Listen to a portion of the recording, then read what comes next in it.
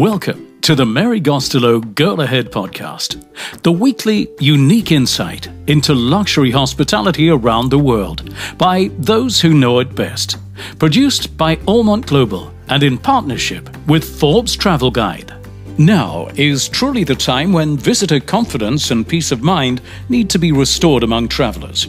With ShareCare and Forbes Travel Guide Health Security Verification Solution for destinations, hotels and resorts are able to assure visitors and travel buyers of their commitment to health security. As the hospitality industry recovers, Verified frees hotels and operators from costs and time spent updating and maintaining individual and/or brand health safety protocols. Verified allows hotels and operators to resume focus on the customer experience, services, and property features. And good news is that the promotional offer of get 12 months for the price of 11 months has been extended to our listeners until the end of July. You'll find a link on the Allmont Global website. That's allmontglobal.com. Dino Michael is the head of Waldorf Astoria worldwide. He also oversees Hilton's other luxury brands, Conrad and LXR. Of course, when we're talking Waldorf Astoria, he has history going back to the 1931 rebuild of Waldorf Astoria, New York, when it was relocated from its original Fifth Avenue home to make way for the Empire State Building there. And it was built in its present spot in 1931. It's currently looking forward to its 2023 reopening as an amazing 375-room hotel, each room just under 60 square meters or more, and there will also be the same number of luxury residences. And, he says, all the old and former and much loved public rooms and public spaces from before. And he's so enthusiastic, I became enthusiastic too. He claims that actually his hotels are built for the destination. So New York will have an Art Deco feel to it that is Manhattan and New York for the world. And I am thrilled to be talking to him now about all his hotels worldwide. Dino, Waldorf Astoria is built for and designed for the city. So New York is for New York. At the same time, you have this splendid hotel in the Maldives, which surely is not for the Maldives, it's for people going to the Maldives. A hotel that we think really does define our resort strategy. It's beautiful 121, overwater villas or beachside villas, and, the food and beverage experience is outstanding. The wellness approach really, thinks about the guests who are staying on property for, whether it's 5 to 10 days. But, okay, Dino, I hate to be devil's advocate, but you have said to me that Waldorf Astoria in New York has all this incredible history going back to when it was rebuilt in 1931 on its present place. That's history, that's heritage. We look at Waldorf Astoria in Versailles, for instance, which has the history going back to the Sun King time. We look at Waldorf Astoria in Shanghai, that building on the Bund. Waldorf Astorias in the past always had a certain amount of history. Some of your new Waldorf Astorias also will open up with an amazing past. Think of London when that opens. My goodness, with the 1910 Admiralty Arch, a unique property. But how do you then put the Maldives, which is completely new built, into the same category, Dino? We have to give our guests exactly what they want from that visit. I think the ideal, the dream of the Maldives is obviously the overwater villas and hammocks, swinging freely in the breeze. I think for us, it's about creating that, and amplifying that dream, making sure we've got, that overwatering experience, making sure we're using that local craftsmanship, that feeling of an island escape, the island retreat, the colours of the team member uniforms we're embracing, I think. And I think more importantly, that Maldivian hospitality. Our team members really do, take our, obviously we have our core hospitality philosophy within the brand, but taking that Maldivian attitude and on arrival, from Mary, from touchdown to hammock, as I said, it's just under an hour. You can come in and you'll be greeted on arrival with a welcome cocktail. Their approach to sustainability. The resort is almost completely plastic free, and the GM there, Etienne, really embraces that. And making sure that our food and beverage experience is second to none. And I think you may have visited our Treetop restaurant. I absolutely adore Waldorf Astoria Maldives. To be able to go into those bamboo cupolas, your own private bamboo cupola, and you have chosen your wine bottle from the wine cellar where you feel it's been there 200 years. When London opens, it will have so much history. How are you going to position Waldorf Astoria London? Will it be called Admiralty Arch, Waldorf Astoria? How are you going to position that in a global category which already has some very fine properties? Admiralty Arch will inevitably be in the naming convention. I mean, it's such an iconic building. It's one of the best known buildings in the capital, whether it's your views of Trafalgar Square to the north or views to Buckingham Palace to the south. 96 beautifully appointed rooms. Our ownership group have worked closely with a number of interior designers who've also worked with the palace as well. I think something which is such an icon for the city. I mean, it's a little known fact that the central arch is only supposed to be used by the monarch of the day. So we had to get special permission from the palace as we've gone through the construction phase to reconfigure the traffic through the arches. So, just a building steeped in history. It's the official residence of the first Sea Lord. Being able, myself to go into that building pre-construction and really tour it, which is such a unique opportunity. It is an incredible construction when we think that when they built the original Waldorf Astoria, they used 67,700 barrels of cement. And now, to get ready for turning Admiralty Arch into a Waldorf Astoria, they are digging underground 3 levels, aren't they? The work that will have gone on, digging out 3 levels down to create a massive ballroom, an indoor swimming pool. I mean, it's the equivalent of building Rome again. And of course, as we know, Rome wasn't built in a day, and your new London Waldorf Astoria is not being built in one day either, which gives you plenty of time to think. Before the opening of one of your hotels, whether or not it's Waldorf, which is your own particular baby, or Conrad or LXR, how good is it for you? How easy is it for you to have plenty of time ahead to plan and to think about the kind of people who should be working in it?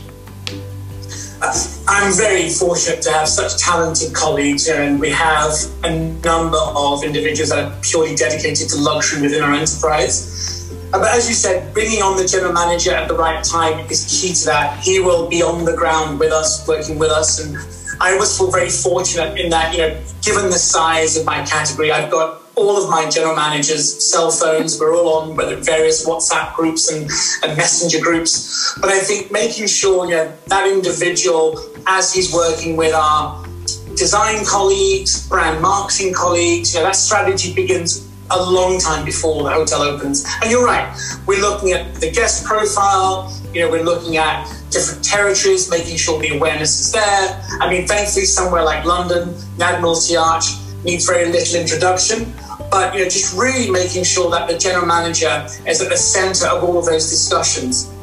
You are somebody who looks outside the traditional blinkers. How do you encourage your superb GMs, whatever brand they're working in, to look outside their traditional blinkers? For instance, still in London, if we think of your general manager at your LXR property there, he is so involved in the arts and culture and the theatre. How do you encourage the people who are running your properties to look at luxury elsewhere? It's all in the dialogue and, making sure you have a strong relationship. So these are very experienced individuals, again, with masses of international, awareness and, experience. And I think it's about them, once they understand and work with you on the brand pillars, our framework, our philosophy, you really want them to interpret that in their own way. And it's trust. They trust, me as a category head to ensure that I'm steering the brands in the right direction. Our pipeline is where we want to be, where our guests want us to be. And then they have this freedom within the framework to really interpret that their own way. Again, you don't want to stifle them. We don't want cookie cutter hotels. We want that experience to be different in every city that we're in. How do you personally, Dino, look outside the hotel sector? Who do you benchmark with? Not just other hotels. I think I look at the fashion industry, what's going on there. I look very strong at luxury retail. I think they're great at innovation. They're great at, catching the current zeitgeist and interpreting it, in a much more mid to long-term view. Travel is obviously a key to that, which is something, for me, it's the highlight of the role, being able to travel and, listening to team members. Our on-the-ground team members, they are our most valuable partner in this, making sure that, their voices are heard. One of the first things I always do when I visit a hotel, the first lunch I have with the general manager is in the team member cafeteria. Because for me, that's where the action happens. That's where I want to say thank you. And that's where you probably learn more about your business than anywhere else. And the food is probably superb. I hate to say this, but sometimes the most memorable items that I have in any property is really simple food. You have Gordon Ramsay as your partner in Versailles. And when I go to heaven, Dino, I want Gordon Ramsay's onion rings. They're out of this world. And somehow they're always served by somebody with a big smile. I am fascinated that you're talking about Japan. I love Japan too. Somehow the Japanese know how to serve with a certain amount of humility and thoughtfulness and kindness. And I heard the other day somebody saying that Asia has a big advantage when it comes to running luxury because the people serving do it with a natural, inbuilt humility and thankfulness. You have so many properties in many countries in the world. How easy is it for you with your 3 brands to give that same amount, that same degree of superb service, not in Asia? It all starts with the introduction to the company. I think there's a duality of whenever you join one of our luxury hotels, you are both a Hilton employee and a Waldorf Astoria or Conrad or LXR, team member. And I think making sure our team members, again, understand what we stand for. Conrad Hilton obviously once called the Waldorf Astoria in New York the greatest of them all. And, and he's very famous, it's our responsibility to fill the earth with the warmth and light of hospitality. I think really helping our team members understand what hospitality truly is and making them feel family. You know, we are one big family, and that's probably something I hear over and over and over again, is how when someone joins Hilton, they join a family, and whether they're here for a year, 5 years or 20 years, that sense of community and connection never ever leaves them. And that's something I think I've learned over the last 13 years with the company, is no matter what happens, this will always be my family. Hilton people are incredibly loyal. They seem to stay for a long time. I have the honor of being on a couple of advisory boards with some of the former Hilton people, and they've been with you for decades. They haven't necessarily been in Waldorf Astoria or Conrad or LXR for ages.